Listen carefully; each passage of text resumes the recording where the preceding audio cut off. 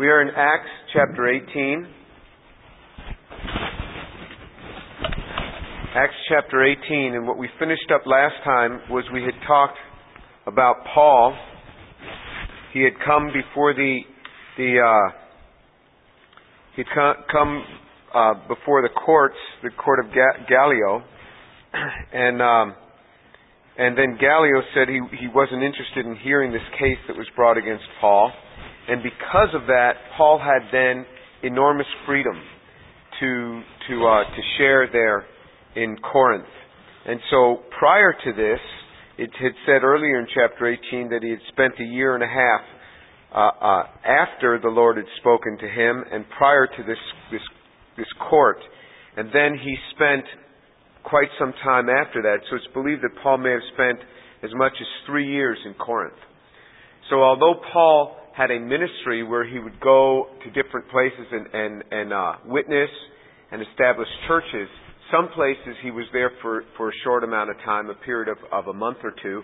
Other places he was there for years at a time. Corinth being one of those places, because God had spoken to him just a bit earlier, as we had read, that there were many people, there were many of the elect in that city. Verse 18 of Acts chapter 18. Paul, having remained many days longer, took leave of the brethren and put out to sea for Syria. And with him were Priscilla and Aquila. In Cenchreae he had his hair cut, for he was keeping a vow. Then he came to Ephesus, and he left them there. Now he himself entered the synagogue and reasoned with the Jews. When they asked him to stay on for a longer time, he did not consent. But taking leave of them, and saying, he was taking leave of them, saying, I will return to you again, if God wills. And he set sail from Ephesus. And when he had landed at Caesarea, he went up and greeted the church, and then he went down to Antioch. Okay, so Paul then eventually finishes up his ministry in Corinth, and he then sets out to go back to his home church, which was in Syria. Syrian Antioch was his home church. Paul felt a great affinity to his home church. He had been sent out. He had been now on ministry for probably 4 years or so, and now he was returning to his home church. He felt a real oneness with his home church. So he leaves. He says in verse 18, he had set out for Syria. That's where his home church was. And he took Priscilla and Aquila with him. So remember Priscilla and Aquila, that's this couple. And again, interestingly now, Priscilla's name is mentioned before her husband's name. So this couple, the woman was probably more prominent in ministry. But they were a ministering couple. And in Cenchreae it says he had his hair cut for he was keeping a vow. Now why would the scriptures say such a thing? Well, we don't know for sure, but there were many vows that were taken. One of them was a Nazirite vow, where the Jews, it talks about this in Numbers chapter 6, would make a vow, and the man was not to cut his hair until the vow was complete. So just as he's leaving town there, as he's leaving Corinth, he cuts his hair. We don't know what the initial commitment was, what the vow was that he made. Maybe it had something to do with the Lord speaking to his heart saying, go ahead, don't be silent, don't be afraid, witness in this town. That was a profound thing that had happened in his life. Now we know for sure it was not precisely a Nazirite vow, because if it had been a Nazirite vow, there was something very specific about a Nazirite vow, is that the vow taker was supposed to cut his hair at the temple. Go to the temple in Jerusalem, have his hair cut, and offer up the hair. But there was something here where he was taking a vow. So this was a very traditional Jewish thing. Paul lived by Jewish custom, by Jewish tradition. He did. And Paul was keeping this. But the amazing thing about Paul is he never put this upon others, and especially not upon the Gentiles. That's when it becomes legalism. So you see, Paul could become full of himself and say, hey, I take vows, I don't cut my hair. I think this is something that everybody should do. And this is the way we are. Whatever we value, we often want other people to do it. If we don't eat meat, we want other people not to eat meat. If we fast twice a week, we want other people to fast twice a week. But all of that is legalism if it's put upon another. One can put it upon themselves, that's just fine. Paul put it upon himself to take a vow and not cut his hair. And then when the vow was finished, he would cut his hair. That was a practice that he did, which was a common Jewish practice. That's what he did. But as soon as we put it upon another, it becomes legalism. And Paul didn't do that. But he lived very much as a Jew. This is what he did. And so then he came to Ephesus. When they came to Ephesus, he left Priscilla and Aquila there. So he only stayed there for a short amount of time, but he left there Priscilla and Aquila, which we're about to see further of. And in verse 19, it says, he entered the synagogue and he reasoned with the Jews. Again, Romans 1:16, Paul felt that the ministry was first to the Jew, then to the Gentile. He gets into a new city, he goes right to the synagogue, first thing. And he starts reasoning with the Jews in the synagogue. And when they asked him to stay, he said, no, I just can't stay. He has just been waiting for the next ship, because we know that in verse 18, he had set out to sea for Syria. Well, he went across the Aegean from Corinth to Ephesus, and then he set out and then when the ship came, he set out from Ephesus directly to Caesarea. So a direct path at that point. So he only stayed there waiting for his ship. And he sailed to Ephesus. And then he went to Caesarea, and he went up and he greeted the church, and then he went down to Antioch. So he went up because the church of Jerusalem, he landed at Caesarea, went to Jerusalem, paid his greetings to the church in Jerusalem, acknowledging the church in Jerusalem with its authority, and then proceeding up to Syria. But it's further north, but it says he went down to Antioch. He went down because Syria's up on a mountain. Jerusalem's up on a mountain. So everything from Jerusalem, it was said you go down to. And so he goes down to Antioch. Now let's think about this. Think about the accountability that he felt to his church. Paul, of all people, felt an accountability to his local church. The first thing he wanted to do is the first thing he would do after every missionary journey. He would go back to his church and he would report to them. He would report to them what happened. And he also valued the church at Jerusalem and acknowledged their authority. Paul really understood the principle of the local church, the principle of the church itself, and the broader context of the church as well. The authority out of the church of Jerusalem. Paul acknowledged that. I think in this day, so few of us understand what the body of Christ is and the church. There's very, very little accountability. Now, let me give you an example of what will happen. So, what I always try to do is take the scriptures and then just bring it back to us. How does it apply to us? And give you an example. A lot of young people go on mission trips for the summer or over Christmas. That's fine. That is a good thing to do. And then when it comes time to go on the mission trip, they'll say, can the church help to support me on this mission trip? I say, yeah, sure. You're a member of the church, right? Well, no, no, I'm not a member. Well, why aren't you a member? You've been coming to the church for 2 years. Well, I've never really felt, a oneness with the church. Okay, well, if you haven't felt a oneness with the church, why do you want their money? Why do you want their money for the mission trip? You see how disingenuous that is? And if you or I cannot find a church in a city like Houston, we have a problem. We really have a problem. I used to have a pastor who used to say, if you have a problem with everybody, it's not everybody else's problem. So, if we can't find a church that we can be a member of, we have a problem. We really have a problem. And you say, well, what constitutes membership? Does attendance constitute a membership? If that church feels that attendance constitutes membership, then you're a member of that church. Whatever that local body of Christ says constitutes membership is what constitutes membership for that local body of Christ. And we have been part of churches where membership, coming regularly, constituted membership. We have been at other churches that you had to go through a new members class that was 6 months in order to become a new member of the church. That's what constituted membership.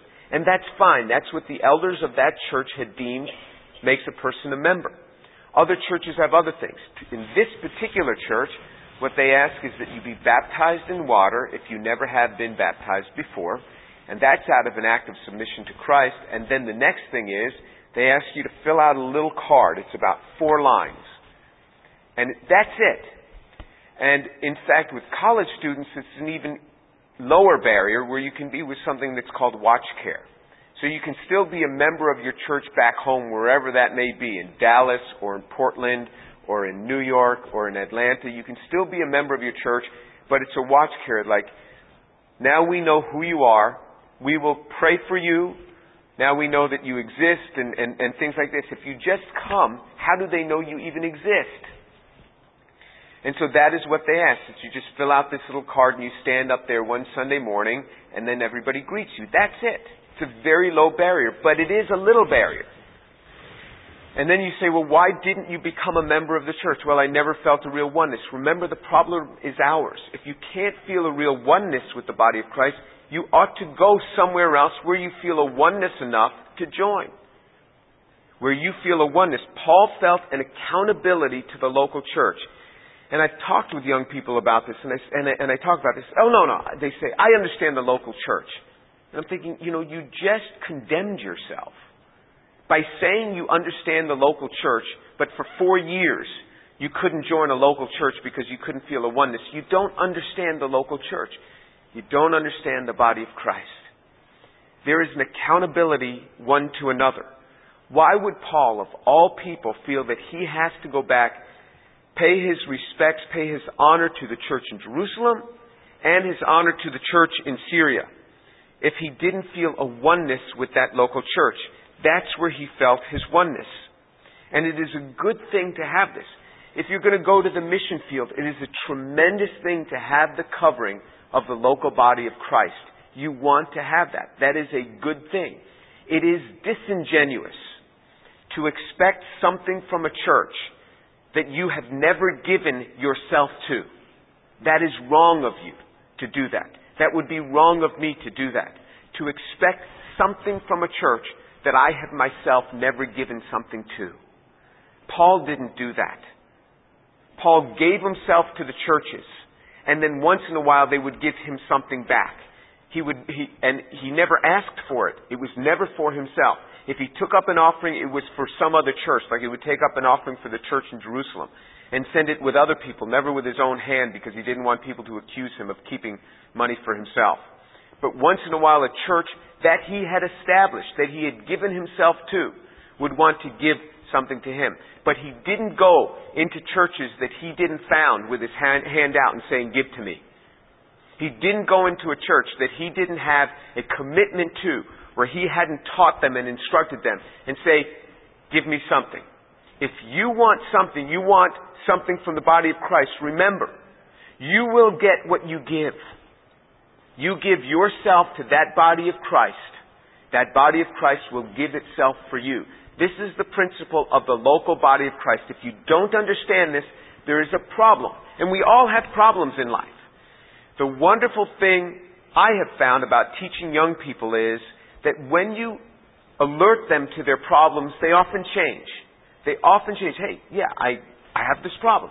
So I change. That means you get better. It doesn't mean you're not saved. It just means you don't understand something fundamental about the body of Christ. It's when you learn how to do an integral. You didn't know before. Now you know. That is a good thing. There was something fundamental in your calculus that you didn't know. Now you know how to do that. There's something fundamental in the Christian body of Christ that you don't understand if you can't become a member of a local church. If you can't become a member, it means you have a problem. Solve that problem. Go and look around at a few churches and say, God, speak to me. That doesn't mean you're going to like every aspect about that church. You will not. But you have to go to a place where you respect the authority and where you feel that you can give something back to that local body of Christ. That's what it is. Now let's go on to Acts 18, verse 23.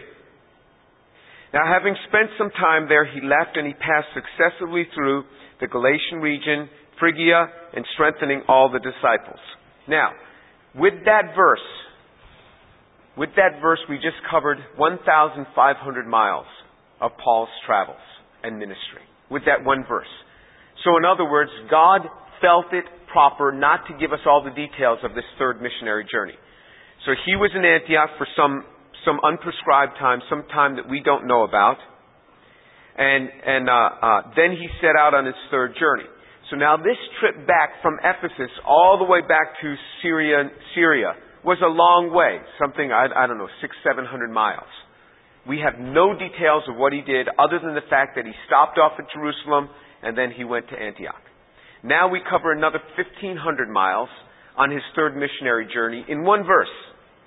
And that's all we're told. Now remember what this Bible does in this book in particular. This book is called the Acts of the Apostles, but it's really of only two apostles. It's first of Peter and then of Paul. We cover the life of Peter up to a certain point, and then we don't hear much more about Peter, and then it switches to the life of Paul. There's a transition in there, but with Stephen is the transition from Peter to Paul. But it talks about Philip the evangelist, a short section which we had covered previously. I believe it was in Acts chapter 8 about Philip the evangelist. Now we're going to take a short session again to learn about a man named Apollos. Now this must have been a remarkable guy, because remember, this book is only about two people. Luke, as he's writing this book, covers two people, Peter and Paul. But he digresses here to talk a little bit about Apollos, who turned out to be quite an amazing figure. Acts 18, verse 24.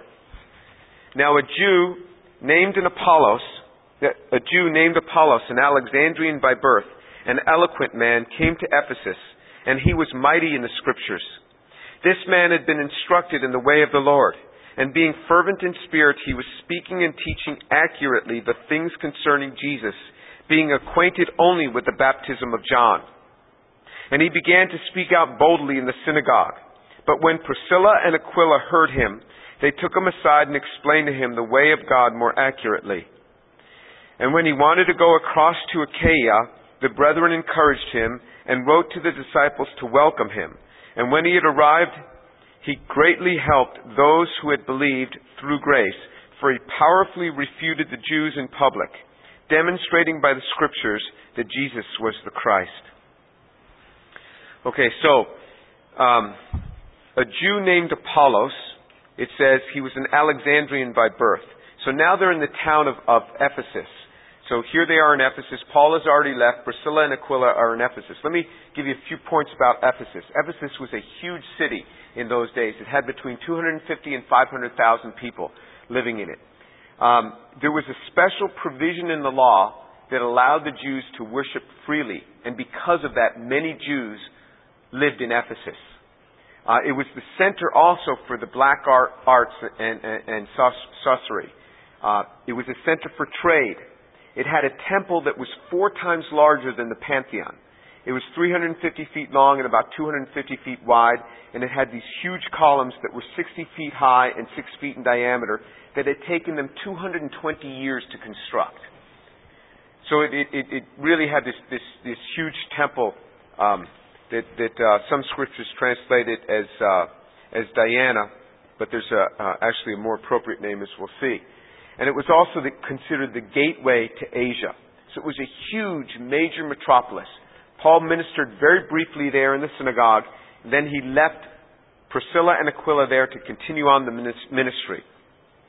Well, after Paul leaves, there's a Jew there named Apollos. He was an Alexandrian by birth. That was in Egypt, so from North Africa. Alexandria was a major city as well. It was a university town, had a major library.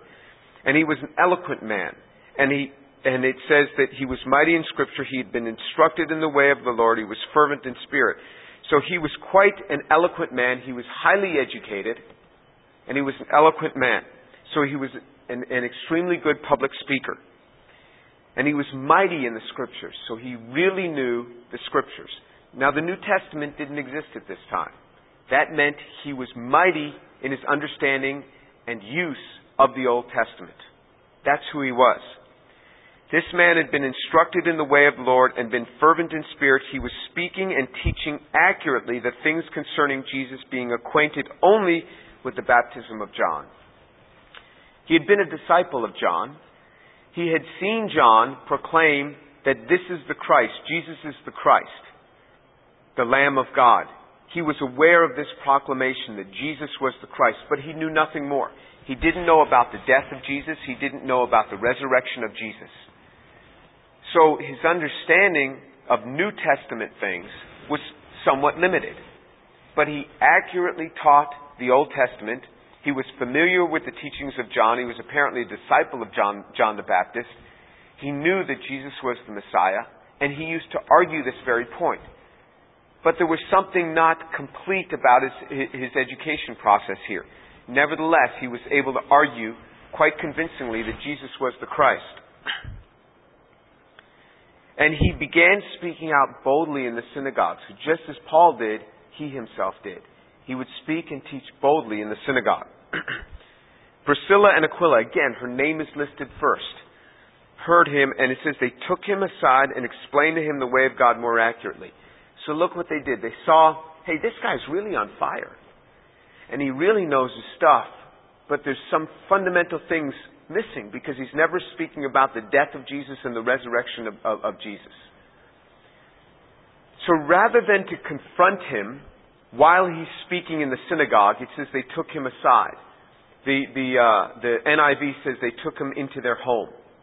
This is a ministering couple. You see them always together ministering. A couple in ministry can be a powerful force. It is a wonderful thing to have a spouse that you can do your ministry with. It is not a requirement, but it is a wonderful thing to have it. And they took him aside, so rather than to try to embarrass him or anything, they took him aside. So look at how they tried to instruct him. Look at how they tried to correct him so that they can give him more knowledge. It says they took him aside. If we see the pastor say something wrong or teach something wrong, we can't stand up in the church and say, Pastor, you made a mistake. No, go up to him afterward and share with him. And from what I have seen, is the pastor here is very open to it. So go up and share and talk with him because maybe I'm wrong. Maybe he's right. And so, but look at how they handle correction. They do it in private and not in public. So they go and instruct him, and this is a couple working together, and they explain to him the way of God more accurately. Not that what he was doing was inaccurate, but it was incomplete. There were some fundamental holes here. And so the amazing thing about Apollos, even though he was well trained, he was eloquent. He would be in the synagogues preaching. He never heard the Great Commission of Jesus. All he knew was the baptism of John.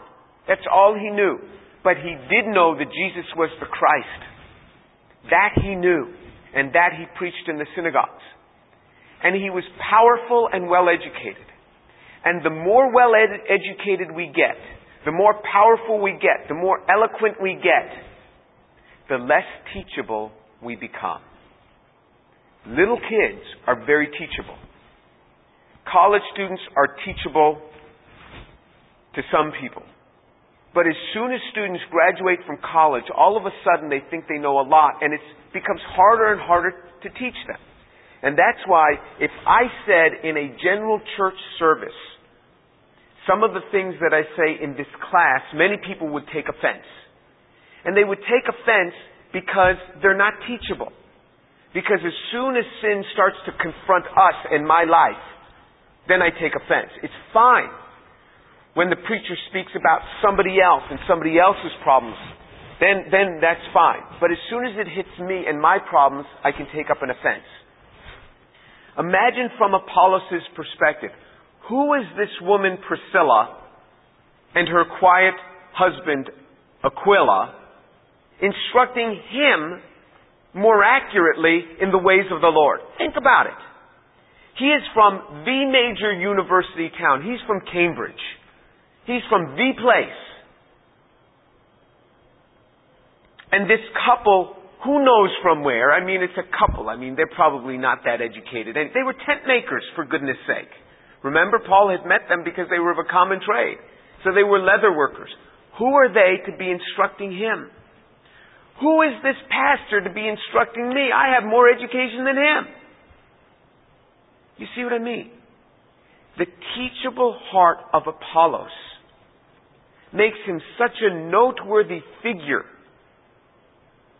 that the Scriptures takes this diversion here from following Paul to follow Apollos, who comes out of nowhere. He was not one who walked with Jesus. He only knew John the Baptist. He was aware of the baptism of Jesus. Maybe he had seen it or he'd heard about it. He knew that Jesus was the Christ because this is what he would teach, but he knew no more. And he was able to receive. May God give us a teachable spirit. And I'll tell you, I can meet students who are so teachable and they're like sponges, and it is such a delight to work with them. Anything I begin to teach them, they receive it. You think so? I got to work on it. And then there's others that I try to just correct them just a little bit. And they come, I don't need that. I understand that. You don't understand any of this. And by your saying you understand, you underscore the fact of how immature you are in your faith. And then you say that to them and they get more upset. And so what am I supposed to do? Do like the Scriptures say? The Scriptures say that we acquire for ourselves teachers that will tickle our ears. Because we don't want to be corrected. The amazing thing about this man Apollos is that no matter how good his education, no matter how eloquent he was, no matter how good his ability to speak and to preach and to refute the Jews publicly, a little old couple can pull him aside and begin to tell him about the life of the Messiah. And he humbles himself and receives it. That is enormous, to be able to have a teachable spirit. To be able to get past the point that says, hey, I know it all. And what happens is, the more educated we get and the further we go on in the Lord, the fewer are the people who will speak into our lives. I have to specifically go to people that I respect and say to them, would you speak something into my life? If you see me going in a wrong way, speak into my life. Correct me. Because nobody wants to do it. Because they say, he teaches in this, Sunday school class of these few people. So who am I to teach him? And so nobody will speak into my life.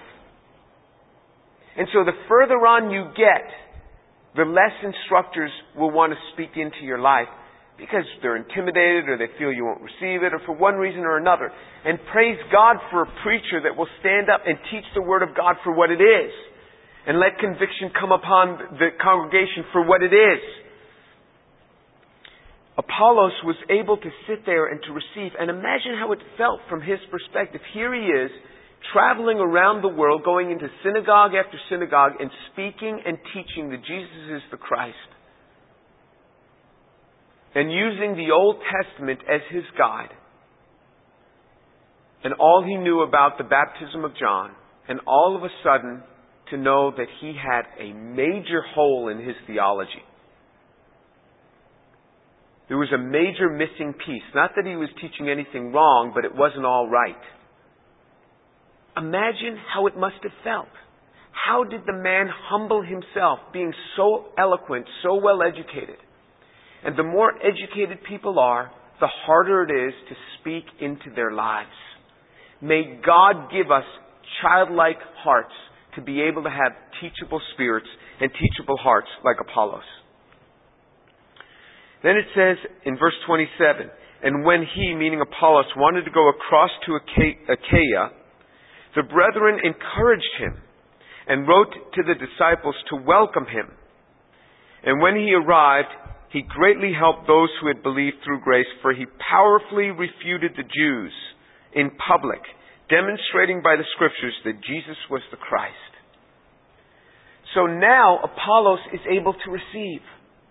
All of a sudden, Apollos becomes a part of the body of Christ, this little church that has been established by Priscilla and Aquila, that Paul left them to be the ministers there. He is able to receive from them, and look what it does.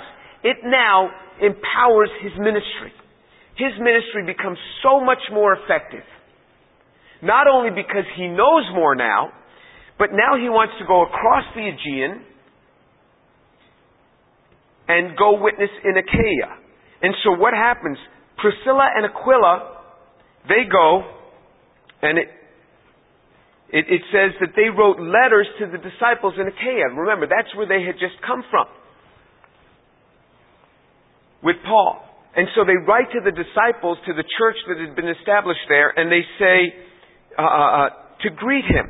And it says, and he greatly helped those who believe through grace. So all of a sudden, these guys meet him when he comes on the ship and get him established and give him a forum to speak.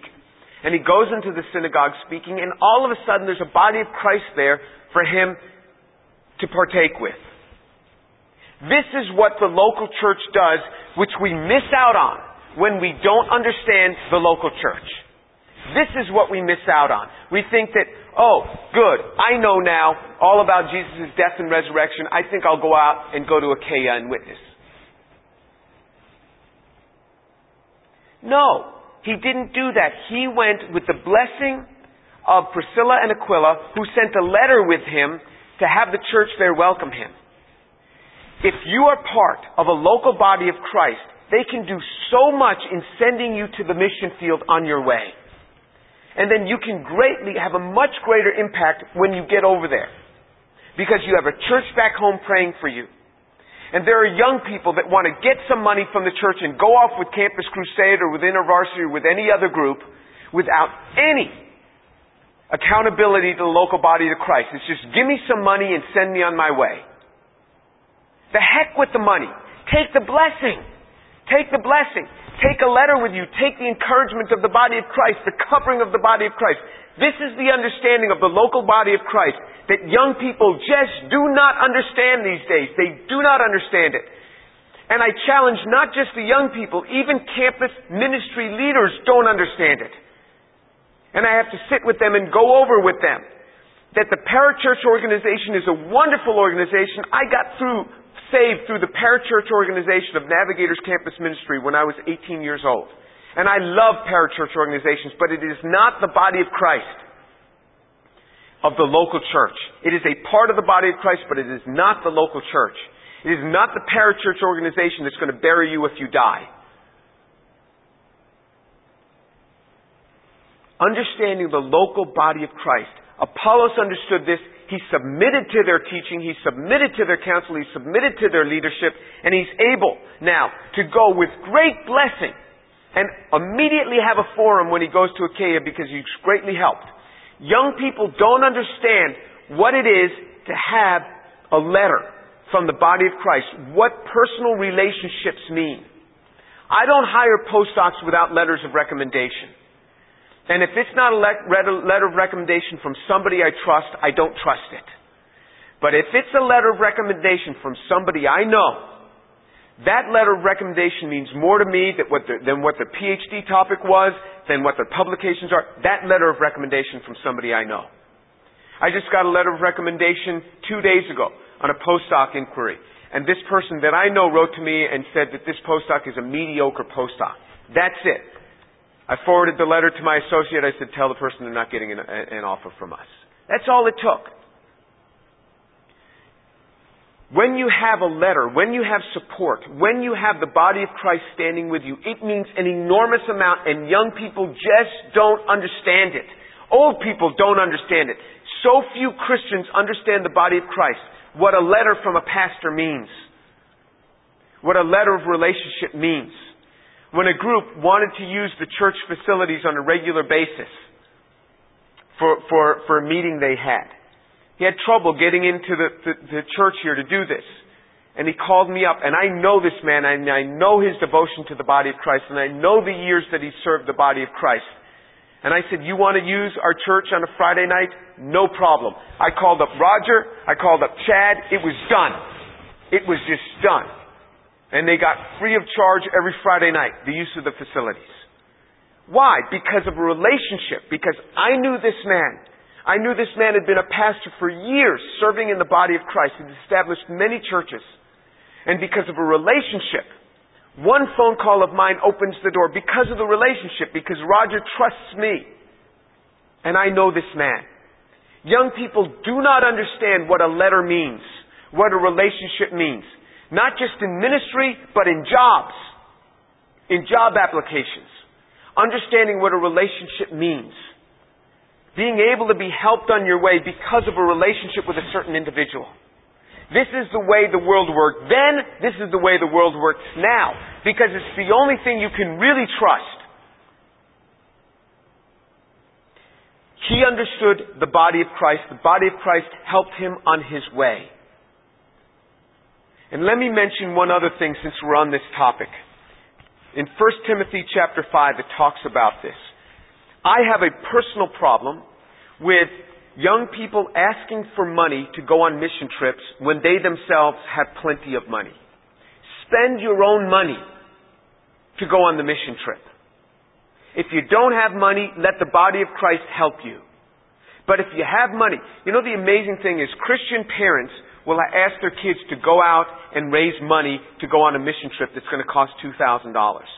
But the Christian parents will bring their kids to Vail for skiing that winter and spend $2,000 on them for a ski trip, but won't spend more than $50 on them to go on their mission trip. Let the rich Christian father pay for his own children without having to be a burden on the body of Christ. And you say, well, where do you get that theory? Well, look in 1 Timothy chapter 5, and it talks about giving to widows. Now, widows are good. You know, the Bible talks a lot about caring for widows.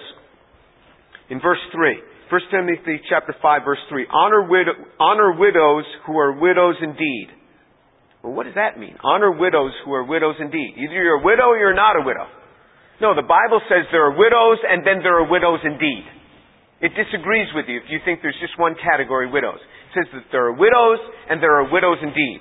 Well, let's see what it means. But if any widow has children or grandchildren, they must first learn to practice piety in regard to their own family and to make some return to their parents, for this is acceptable in the sight of God. Now she who is a widow indeed and who has been left alone has fixed her hope on God and continues in entreaties and prayers night and day, but she who gives herself to wanton pleasures is dead even while she lives. Prescribe these things as well so that they may be above reproach. But if anyone does not provide for his own, and especially for those of his household, he has denied the faith and is worse than an unbeliever. A widow is to be put on the list only if she is not less than 60 years old, having been the wife of one man, having a reputation for good works, and if she has brought up children, and if she has shown hospitality to strangers, if she has washed the saints' feet, if she has assisted those in distress, if she has devoted herself to every good work, but refuse younger widows to be put on the list. For when they feel sensual desires in disregard of Christ, they want to get married, thus incurring condemnation because they have set aside their previous pledge.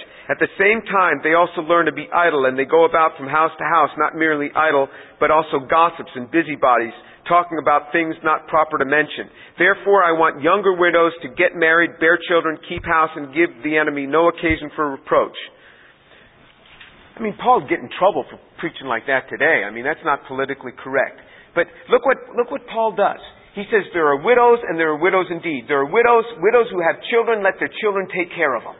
Don't let the church support them. First of all, the ones that the church is going to support are only ones who are 60 years old or over. Only those over 60 years old. The younger ones, he says, go let them get married or let their own household support them. He says, and if they have children, their children are supposed to support them. Let them practice piety. And if the children don't support them, their children are worse than unbelievers. Only take a widow if she's over 60 years old and if she's raised children. Well, if she's raised children, why aren't the children supporting her? Well, they must have died. Maybe they died in the same accident that killed the husband. But only if she's a widow, she has no children left, and if she's done a whole lot of good works, only then put her on the list to support. Not just any old widow. So in other words, if a family is supposed to support the widow rather than the church, shouldn't a family support the children going on the mission trip rather than the church if they have the means? I have the means to support my kids on mission trips. So when they have gone, I told them, don't raise money. I will pay it. I will pay it gladly. I would rather put the money there than to take you on vacation this year because the mission trip will do you good.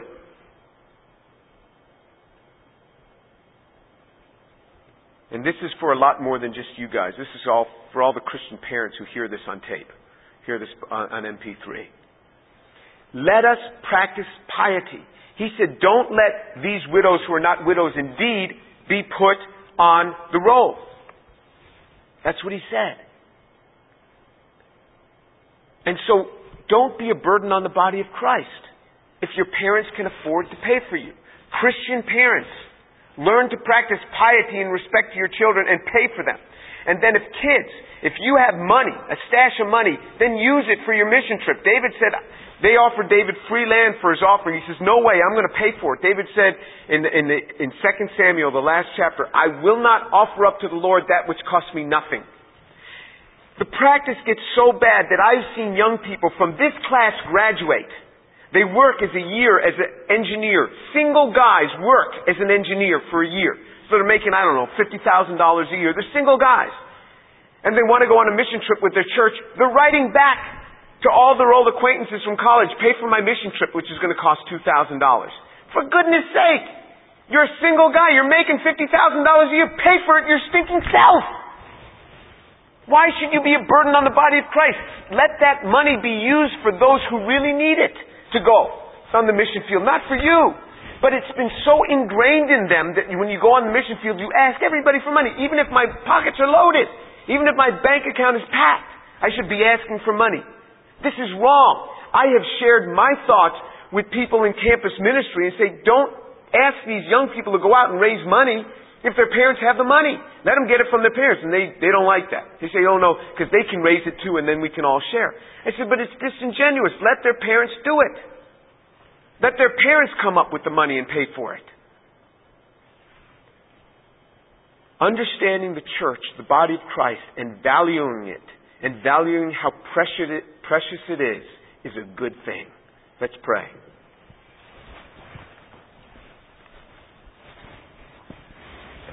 Father, thank you for the truth of your word. And Father, I pray that you would teach these young people to understand the body of Christ, to understand the church, the blessing of the local church, the responsibility to the local church. Let them have teachable hearts. And Father, I pray your blessing to be upon them. And I commit this to you in the name of Jesus. Amen.